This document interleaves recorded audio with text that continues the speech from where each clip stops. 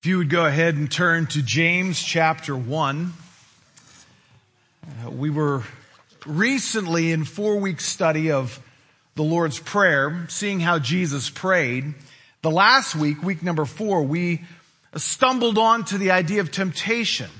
Now, we thought about temptation as it relates to Jesus' prayer where he says, "Lead us not into temptation." We unpacked that and saw what that means is it's the idea of don't abandon me. Don't give me more than I can bear.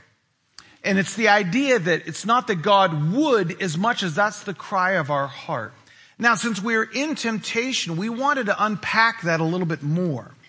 Because one of the keys when it comes to diagnosing temptation is you have to know where it comes from and how it actually works, how it progresses in your life, so that you can identify it, you can react to it, diagnose it. Like a doctor would anticipate what's going to happen, you can actually anticipate. You can know from your own life, where is it that I struggle to trust the Lord? What do I need to do to build up my belief in Christ to help my walk? And so it's important that we do a little bit of digging here, kind of like what happened in 2004. 2004 in Florida, there was a coastal community there, a particular family, and if you remember, there was a hurricane that hit near the area. Matter of fact, it was Hurricane Janine. To the shock of the homeowners, they returned back to their home, and they saw something that was sticking out of the ground where their driveway had been. They didn't know what it was, so they made their way over to it. And as they saw the fins that were sticking out of the ground, not fins as a dolphin or some type of animal, but man-made fins, they began to look at it, and they realized it was a bomb. There had been a bomb under their driveway all the way back from World War II that apparently it had landed there where they lived was near a place where they would bomb an island off the coast, and there was a what was called Tiny Tim. It had a 500-pound warhead on the front, about 11 feet long, and about 6 of it had been revealed. They began to realize, we've been living here for years with a bomb under our driveway. This is where we helped our kids learn how to ride bikes. This is where we'd pull in. This is where we did life. They evacuated the entire community. The bomb ordnance crew that came to do it, to look at it, actually said that they took it about a half mile away, and the individual who detonated it said, "Dirt shot right up in the air. I felt minimum percussion from it." The bomb was live because he was a half a mile away, but he felt the percussion. Can you imagine that? Why didn't that thing go off? It certainly would have gone off. It was live. Because the pressure that was necessary wasn't applied. But when it was applied, it did go off. And it's just the grace of God that it didn't. But when we think about the idea of temptation, I'd propose to you that some of you, all of us, have bombs under the driveway of our life. Meaning, if the right pressure is applied, it'll go off. And that's what we talked about last week. We saw that, temptation is a neutral word. We can say, don't tempt me with the dessert. That's a neutral thing. It doesn't mean anything until it's put in the context of trusting God. See, a trial, a situation, something that points out what's in you, brings out what's in you, some situation that you face, if it's met with faith, it becomes something which you grow through. But if you don't meet it with faith, that temptation moves to a bad thing, trusting yourself. Fundamentally, that's really what it's about. Do we trust God? We trust ourselves. When we face difficulty, a situation, a circumstance, do I trust God or do I trust myself? Now, how that looks is very different in the lives of all of us. So, for example, let's imagine you're a good athlete.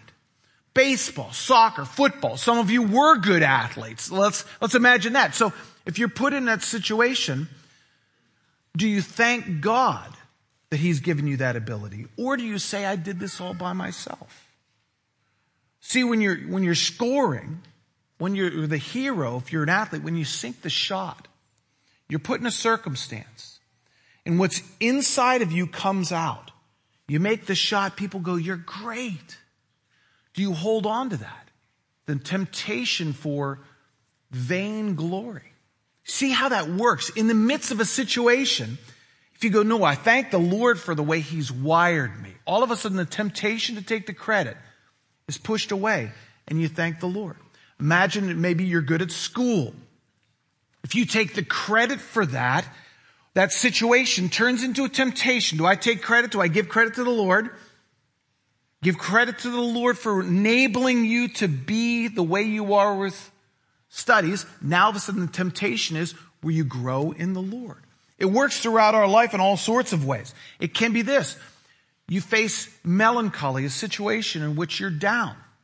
It can be natural. But then you're down and you start thinking of other people and how their lives are, or the way you'd want your life to be. And now that situation moves into a temptation in which I covet what somebody else has. I want what somebody else is experiencing. And you see how that just shifts, that just turns. The temptation is natural. Everybody has different things. But for you, you've uncovered, for you, that depression, that melancholy is because you have something you don't have. And you're depressed. You want to be something that you're not. And you don't meet it with faith that God has made you a certain way. He's given you His identity. You're an image bearer. And you don't dwell on that and believe that, but you start believing what other people might be saying about you. Turns into a temptation. When it comes to sexual temptation, you're made as a sexual being. But when we start to look at how do we exercise ourselves outside of the channels in which God has designed us to operate, that's when it becomes bad. So this idea of temptation, it's really important of knowing where it comes from and how it works if we're to get a handle on it. And temptation just brings out what's in us already. That trial situation can either turn into a temptation for the bad or a moment for growing in your trust of the Lord. We live there, and the beauty is you've already sang this morning that nevertheless not I, but Christ lives in me. In other words, your acceptance by God is not on the basis of whether or not you hit it out of the park every time you face temptation, but on the fact that He's accepted you in Christ. Now, we try to live up and grow in the faith that He's given to us from a position of relationship with Him, not a position of performance to get on His good side. So I'm going to ask you to start with me as we begin to think about this. I have some certain questions. If you have them in your teaching guide, if you picked one up, you see those. I'd like to start with the end at the very beginning. There's a few questions I'd like you to think about. If we're going to diagnose temptation, we've got to get our hands around one or two in our lives and see how it relates specifically, the text that we're going to walk through, how it relates specifically to that. So the first question I would ask is, where are you most often tempted to distrust the Lord and why? Where is it? Think about it. Could be gossip. Could be coveting. Material possessions. It could be self-identity. I want to be something that I'm not. It could be sexual temptation. Where is it? It's really important. If we're going to get a handle on this, we've got to understand where it comes from and how it works. You've got to identify it. Have it in your mind's eye. You can write it down, hide it from your neighbor, whatever you'd like to do. It's very important. And think about the why. What is it about that car next door that I just absolutely love? I just love that car. Man, if I had that car, what is that? What's going on? Why is it that you think your life would be better if you had that? What about that job? What about that other spouse? That person? What is that? What's going on? You see, you can't just let it alone. Because what will happen is the storms of life, I've found, will bring things up in your life that you thought were hidden for a long time. Maybe some trauma from your past. Maybe a situation that you faced when you were younger. But what happens is the sand is moved away because of those storms. Very often there's a bomb underneath your driveway. But you have to start thinking, okay, diagnosing. Why do I distrust the Lord? Second question. What is the pattern for the temptation you face? This is the word you hear often in this realm. And it works well when I'm talking about a bomb. What is the trigger? What is the trigger? In your life, have you found that I work at an office where people dress a certain way? That's a trigger. I got to prepare myself. Could be visiting a family or friend. They got a lot of stuff. That's a trigger for you to cover. You have to recognize that going in. You have to actually take precautions. You have to build up your trust in the Lord. You have to psych yourself up, almost like going out for a football game. No, I need to remember this and this. This is who God says I am. This is what I feel when I'm around these people and they say this, or I think they think this about me. And you have to actually prosecute that. What's that trigger? Third, what do you think giving into this temptation will provide? Everybody does something for a reason.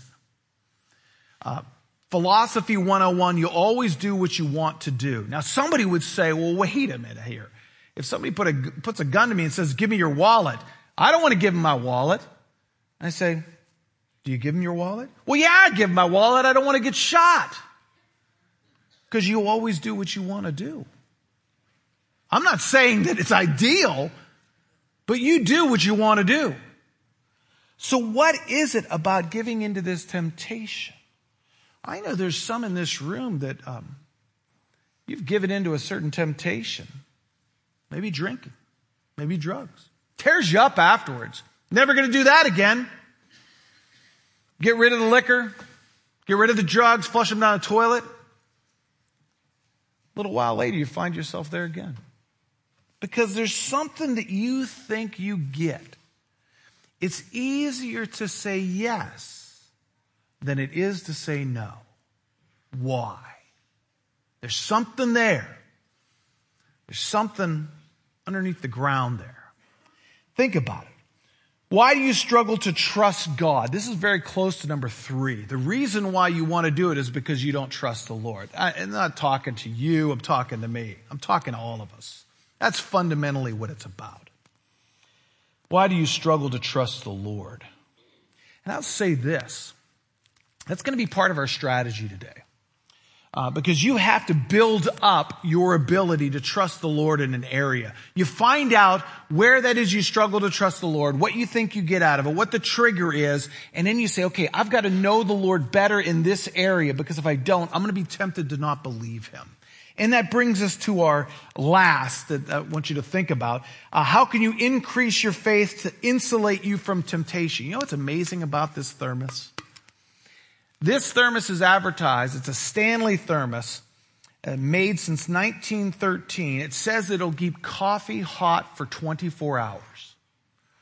Now, you might have a better thermos, but I think that's impressive. How hot do you think coffee will stay in a ceramic cup? Not very long. Matter of fact, in the research that I've done, not much, but it was enough. And it's amazing. There's a lot of research out there on this, which it's right up there with cows and gas, I think. But coffee will stay hot in a cup for, at the longest, they say 20 minutes. The longest. My experience is about 9. This will keep it 24 hours.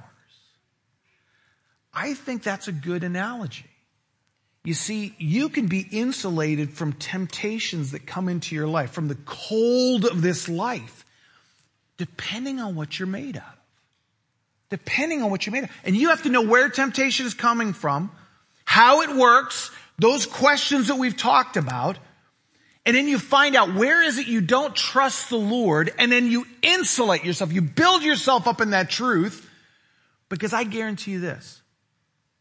If you trust the Lord for that particular area that we've already surfaced, you will not sin.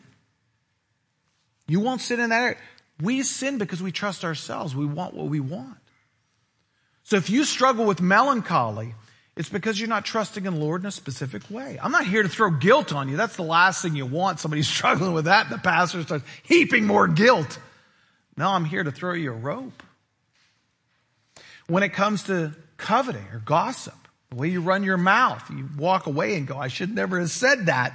The reason why you said that is because you don't trust God in some way. And so that's why this is important. We're going to get back to that, how exactly that looks. But you by now are in James chapter 1, and we're going to walk through these verses 13 through 16. The first thing we're going to look at is the source of temptation. Let's read the scripture and let's walk through this. This kind of builds right off what we're doing in the Lord's Prayer. It says, let no one say when he is tempted, I am being tempted by God. For God cannot be tempted with evil, and he himself tempts no one. But each person is tempted when he is lured and enticed by his own desire. Then desire, when it is conceived, gives birth to sin, and sin, when it is fully grown, brings forth death. Do not be deceived, my beloved brothers. So I'd like to think about this idea, the source of temptation, because it's really important to get this down. We're going to look at some examples, and one in particular, Adam and Eve. They lost it at this very point.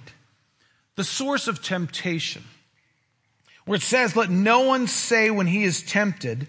The first thing we have to realize, what we must realize, is the idea of no one can say this. When he says no one, it's really easy to interpret this in the Greek. Do you know what no one means in the Greek? No one. Nobody. No human could ever say, the reason why I do what I do is because that's how God made me. I don't know about you, but I hear a lot of people talking like that. This is how God made me. Maybe you'll remember in 2011, it was not said that way. It wasn't said that the idea of I'm being tempted by God. That's not the way the lyric read. But it was the exact same category. Let me give you the lyrics here. Maybe you'll recognize it. I hope you won't, but maybe you will. My mama told me when I was young, we're all born superstars. She rolled my hair and put my lipstick on in the glass of her boudoir. There's nothing wrong with loving who you are, she said, because he made you perfect, babe. So hold your head up, girl, and you'll go far. Listen to me when I say, I'm beautiful in my way because God makes no mistakes. I'm on the right track, baby. I was born this way. Don't hide yourself and regret. Just love yourself and you'll be set. I'm on the right track, baby. I was born this way. Depending on what we're talking about, that's not true at all. Were you born with fingers, legs, arms? Yeah, no problem. But notice how the enemy slyly brings into that choices you've made, feelings you feel, proclivities that are strong. But you weren't born that way. Now, it doesn't say God is tempting me, God is tempting me, God is tempting me to be like this. It doesn't say that. But boy, I'll tell you, that's what it's talking about. And see, somebody who thinks that, Diagnosing Temptation, you're dead before you start. You're hosed. Because here's the thing. If you believe that, now all of a sudden God's your alibi for your activities. What a great alibi. God made me this way. God approves of me this way. And if you have God on your side, you can demand other people be on your side too. You can say, you should approve of me too. Why? Because God does. And the bottom line is James, when he's writing this, there must have been somebody saying that. There had to be somebody saying that for him to talk about it. And he says that's simply not true. Why is it not true, Dan? Well, it says, for God cannot be tempted with evil, and he himself tempts no one. You see, let's get underneath it. In order for God to tempt somebody, he has to see value in that. In other words, he has to enter into almost partnership with a lack of faith. Because that's really when somebody enters into temptation, it's normal. But the idea of temptation to do evil, in order to do evil, you can't believe what God says is true. Now, would that mean that God doesn't believe what he is said to be true? That makes no sense. That's what James is talking about. That's impossible. He can't tempt people in the way of bringing them over to evil because he would have to see a value in it. Now, we've got to ask ourselves a question. People remember from last week, you might say, well, wait a minute, Dan. I remember you cited some examples. And so when we're thinking what we must realize, it's really important to parse this, to cut this very finely. God doesn't put temptation in anyone. God doesn't give inclinations into anybody. He doesn't kind of like put the gas in the thing you struggle with, whether it's coveting or greed or gossip or sexual issues. He doesn't do that because he would have to see value in that. He would oppose himself. But God does put you in situations, meaning that this entire world is full of temptation. We bring the drive with us. Genesis 22, God tested Abraham. In other words, he wanted to see what was in Abraham. He wanted Abraham to see what was in him. We talked about this last week. So he puts him in a situation. Abraham, who are you going to trust? Who are you going to believe? Pass the test. Jesus was led by the Spirit into the wilderness. He was led by the Spirit into the wilderness to trust the Father, so that when he went to the cross, he could represent you and me. He's never not trusted the Father. But the Spirit led him into that place so that you and I could see what he's made out of. 1 Corinthians 10:13 talks about, no temptation has overtaken you, but is common to man. God is faithful. He will not let you be tempted beyond your ability. But with the temptation, he will also provide the way of escape that you may be able to endure it. He doesn't put it in you. He puts you in the context so that you learn to trust him over time. And he is faithful to do that because he wants you to grow in your faith, in your trust, in your belief in him that he's the source of your joy. So he puts you in those circumstances incrementally through life so you learn and grow and develop if you know where it comes from and how it works. And again, you're not facing this from a position to get God's love or get a relationship, but because you've trusted in Christ. And now he's nurturing you to live up to the faith you already possess in Christ. We could go on about that, but that's very important to understand. What we must realize, that God is not the one behind it. Now, moving from that, if we ask ourselves, okay, since God is not the one behind it, then who is the one who is behind it? Which moves us into what we must recognize when it comes to this source of temptation. What must we recognize? Pay attention to the sequence here. Verses 14 and 15. But each person is tempted. Now, that's in direct response to verse 13. No one. But he turns each person. So it's almost like a cheer going back and forth. You know, we are winners, yes we do, or whatever this thing, we are winners, yes we do, how about you? And then they yell it back. I have not been in a football game in a while. I clearly needed to write that down. But that's the idea. Yeah, we got spirit, yes we do. Thank you, Alabama. Second row Alabama fan. Now there's material running through my head. I got to get back to this. Each person relates to no one. And then notice this. Lured and enticed. We touched on this last week. I gave you a fantastic mental interpretation of what a fish thinks about when he sees a lure. But that's what it is. It's a lure, something unique. This temptation comes from within us. There's something there. And that's why it's so important to think to yourself, what is it that tempts me? When I'm in this situation, this trial, this moment of testing, what is it that I think is valuable and worth it? What is it that I see? And I mentioned last week, I could walk into a casino. I'm not tempted in the slightest. Not tempted in the slightest. That's me. But some other people, when they're in that situation, they shouldn't be in that situation because they're tempted. They struggle with that. This idea of each one is tempted when he's lured. Mark Twain said, do not bite the bait of pleasure till you know there's not a hook inside. That's a great quote. Then he goes on from lured, it's a hunting term, then to enticed. That has the idea of something external. So the lure is internal, the entice is external. It has the idea of something that I want, something that I need. And this is the point. That want, that need, does it eclipse God? In other words, has God said you shouldn't want it? You don't need it. Because that's at the rub. That's where it happens. For some people, it's food. They get around, oh, I just want that and I want that. Whoa, wait a minute. If that's your temptation, do you really need that? Do you really? And at that point, you repent. No. God has provided for me all that I need. I'm good. Push away. That's where discipline comes in. But that idea of enticed is interesting because that idea reminded me of a story I read one time, National Geographic. There's a spider in the Amazon. Fantastic. Underneath the belly of the spider, it looks like a flower. How does the spider hunt? He walks up to a stump or on some branch and he rolls over and he opens up.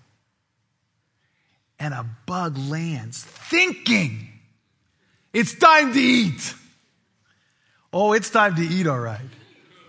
Just not for you. And that thing just closes up. Eats its victim. There's something, I interpreted trout, now I'm going to interpret an insect. Something about that insect said, that's good stuff. It was enticed. That's what he said here. Seneca, a Roman politician who lived 4 years before Christ, said pleasure is the bait of sin. Now watch. That's what happens. The lured, inside, outside, enticed. Look at verse 15. Everybody walks this path in life. This is where we want to see the source. We want to know how it works. This is how every temptation you face, when you're in a situation, this is what you've gone through. It could happen like this, or it could be over a period of time. But everybody travels this path in verse 10. Desire when it is conceived. The word conceived there is literally impregnated. It's the idea that you get some thought in your mind because you've been lured, you've been enticed. Desires conceives, gives birth to sin. So James is looking for an analogy, a metaphor, in which he could explain this, and he takes the idea of birth. It's a great idea. We know it to be 9 months long, give or take. But he traffics in it, the idea is impregnated, and then there comes times a birth takes place. In other words, what was in someone becomes what is outside. In other words, activity, the action, the follow through. Don't covet. You know that to be true. You see the Corvette, you see the Lamborghini, but then all of a sudden your mind, what can I do to get that? And you start seeing your life, your joy in that thing. You go into the office. I know I struggle about talking with people. Don't talk about it. Then something comes in your mind. Can you believe it that they said that? Ooh. It becomes visible. The temptation, sexual temptation in your mind. You see somebody's attractive. Then you start mentally manipulating. You see how it works. Desire conceives and it gives birth to something. And then he says, and it's fully grown, it brings forth death. It's not talking about that you're going to die in that moment. But what he's doing is he's running the tape forward. That if you give in, you're in a situation of trial, circumstance, to find out what's in you. And if you're lured and enticed and you let that continually happen, not believing God, not seeing your joy in Christ, but seeing your joy in something else, seeing your life in something else, this is where that path leads. There's a bomb under your driveway. You really, when the pressure's applied, if you don't deal with this, you put enough pressure on that, it's going to blow up. You see, you can't flirt with it. You can't play with it in your mind. The enemy is incredibly tricky. Social media is now living at that level, isn't it? It's that minefield. He knows if I can get in people's mind, twist their desires, I can own them. I can bring them to death. It's interesting that you'll never find in the Bible, and you'll never find in your life, that this process is not the process that takes place. This is unique and specific to humanness. So we know the source, but we must recognize this is how it works. Very quickly, let's see this 2 examples. Turn over to Genesis chapter 3, 1 through 7. And you can study these passages later. Encourage you men, take your families through this as it relates to these examples. Well-known passage, verse 1 talks about the serpent being more crafty than any of the beast that the Lord God had made. Then he said to the woman, did God actually say you shall not eat of any tree in the garden? Now that's interesting. It has the idea of questioning God, questioning the goodness of God. Temptation always starts there.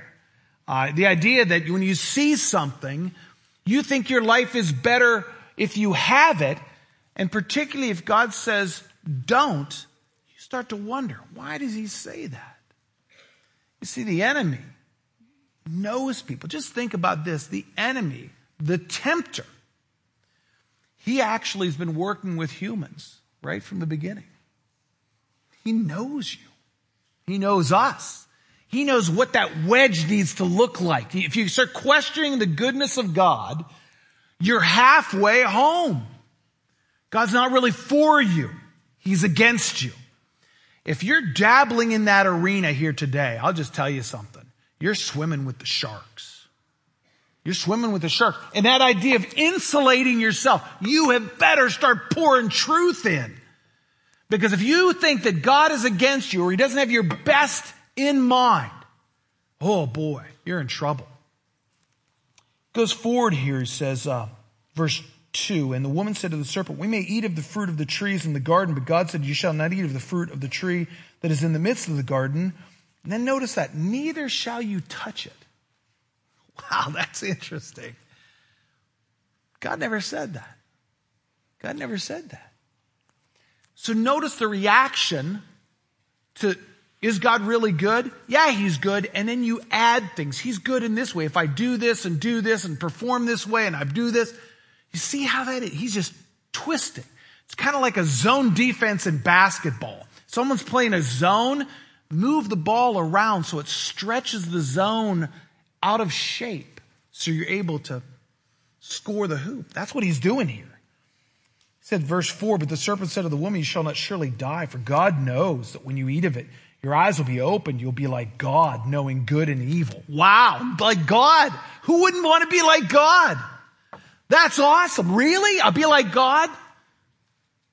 Notice the trigger there. Notice what do you want? Your life will be better. You'll be the creator, not the creation. He's holding out on you. It's trafficking on. I don't know what you might have put down or thought about, what it is you struggle with. But that's underneath it. That's underneath the activities, how you see God, what you're going to get out of it. He's holding back on you.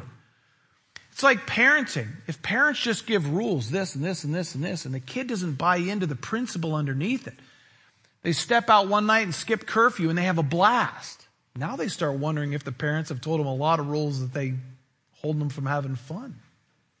You got to get underneath it. The enemy's aiming at this.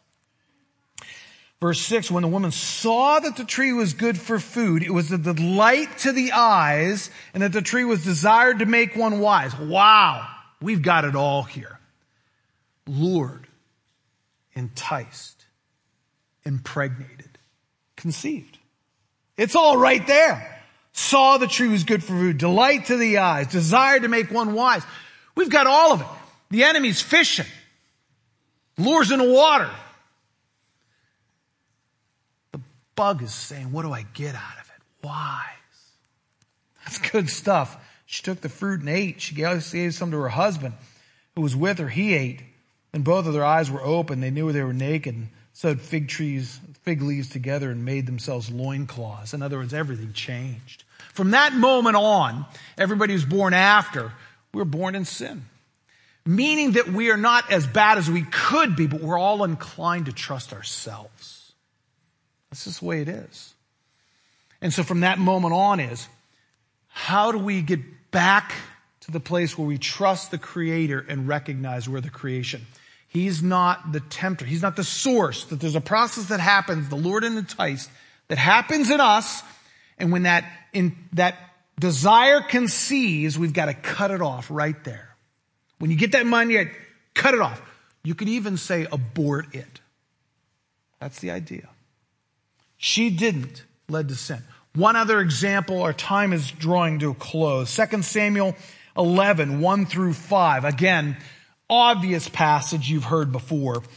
David is supposed to be out with other kings. In the springtime, he's supposed to be out in battle. He's not. Wrong place. Could be that he knew somebody who was very attractive was below his home. And by the way, those of you going with us to Israel in November, you'll stand in this specific location in which he would have been looking down. That was a commercial. It happened late one afternoon when David arose from his couch and he was walking on the roof of his king's house. Verse 2, the end of 2 Samuel 11. He saw from the roof a woman bathing, and the woman was very beautiful. Do you see what happens here?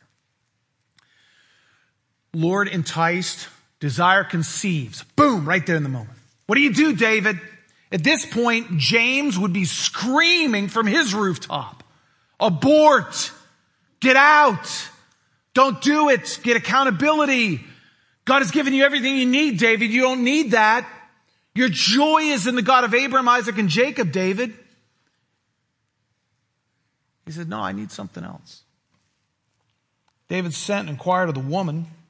And one said, is not this Bathsheba, the daughter of Eliam, the wife of Uriah the Hittite? Oh, it's clear. She's married. Clear.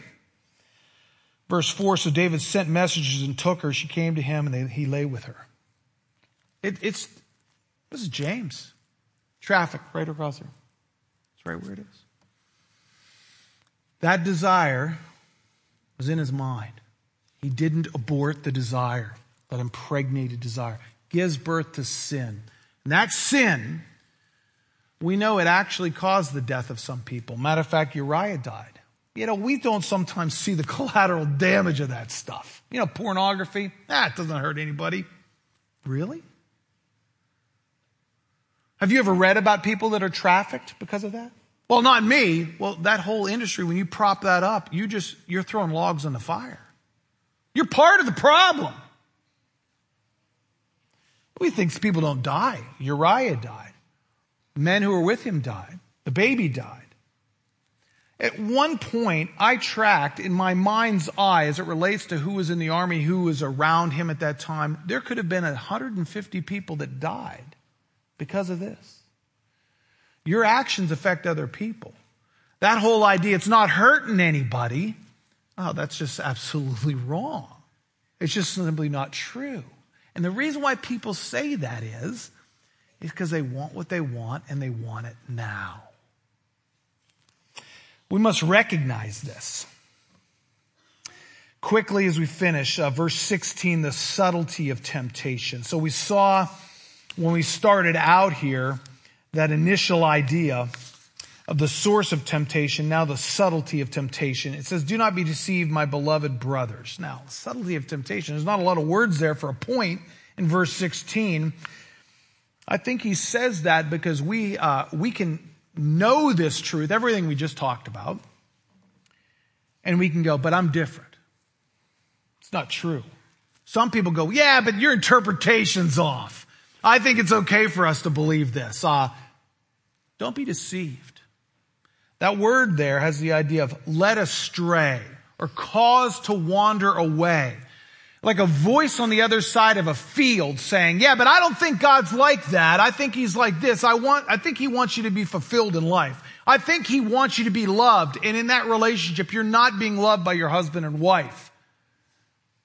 And you are deceived. You're led astray. Well, you don't understand that person, what they did to me. So I can be mean to them. I can be gossiping about. Don't be deceived. You know, immediately when you start thinking about that's for other people, that's not for me. That's deceived. Whether it's people using the Bible in a different way or people making excuses. And isn't that why we need the body of Christ? Isn't that why you need the people around you? That person, when that person's calling, hey, don't believe this for a moment. God isn't like that. Somebody next to you goes, hey, he's like that. Let me show you where. Remind you of what the truths of the Bible say. If you don't have those people, you're swimming in waters again that you could be fish food. As the band is coming up, I just want to come back to those takeaways. I asked you certain questions at the beginning. We're thinking about how do we get our insulation built up. Where are you most often tempted to distrust the Lord? Why? Get that in your mind. Where is that? What is the pattern for the temptation you face? What's that trigger point that leads you down that road to not trust the Lord? What do you think giving into that temptation will provide? What is it that you think you gain? And start prosecuting that. You know you don't gain. Why do you struggle to trust the Lord? And then how do you increase your faith? So the idea is if you're struggling with coveting, you pour in the knowledge of God's truth that He's provided everything you need. If you struggle with sexuality, what is it you're looking at? What are you engaging in? You push that away. You play defense and then you play offense, believing that God has your best in mind. So you trust Him. Whether you're single, that God will provide somebody for you. Whether you're married, that God has provided, and maybe you need to communicate more. There's a lot of ways to get around it. But you've got to build yourself up with the character of God so that when you're tempted to not believe God, you believe Him in what area you struggle in. And that's where the truth of God's Word comes in. Because we never sin when we trust God. So you've got to know Him better. You trust people you know. You don't trust strangers. So you have to be in the Word. Next week, we're going to talk about 3 particular areas: control, comfort, and approval. Those 3 things, we're going to see how this temptation works in those 3 areas. And every one of us faced it. Matter of fact, Christ faced it. And we're going to look at specifically how He dealt with it. But we need to know where it comes from. We need to know the process at which it travels, how it works. I need you to do work. In between our time, I need you to walk through these 5 questions and examining your life. And next week, we're going to see how Jesus not only qualified to be our Savior, but how He's given you a path forward in trusting Him to save you from temptations that you'll face. Will you pray with me? Lord, we're grateful for your kindness to us, your grace, in laying these things out before us. As a church, we recognize that we live in 2 dynamics, that we are saved, our sins are forgiven. If any is trusted in you as their Savior, they are forgiven. If they have not, their sins remain. But if we have trusted in you, we're in you. Now, we're working out that identity of being in you in life. And that happens by trusting you more and more and more. So give us insight, give us understanding. Would you give us clean hands and a pure heart, that we'd resist the influence of this world, resist the enemy, even our own flesh, that we'd not be lured and enticed. But when we are, we see that and we abort that desire that comes from within us. You are good and you are great, and we are thankful. Would you spread your fame through what we've talked about here and our testimony in our lives? We pray in Christ's name. Amen.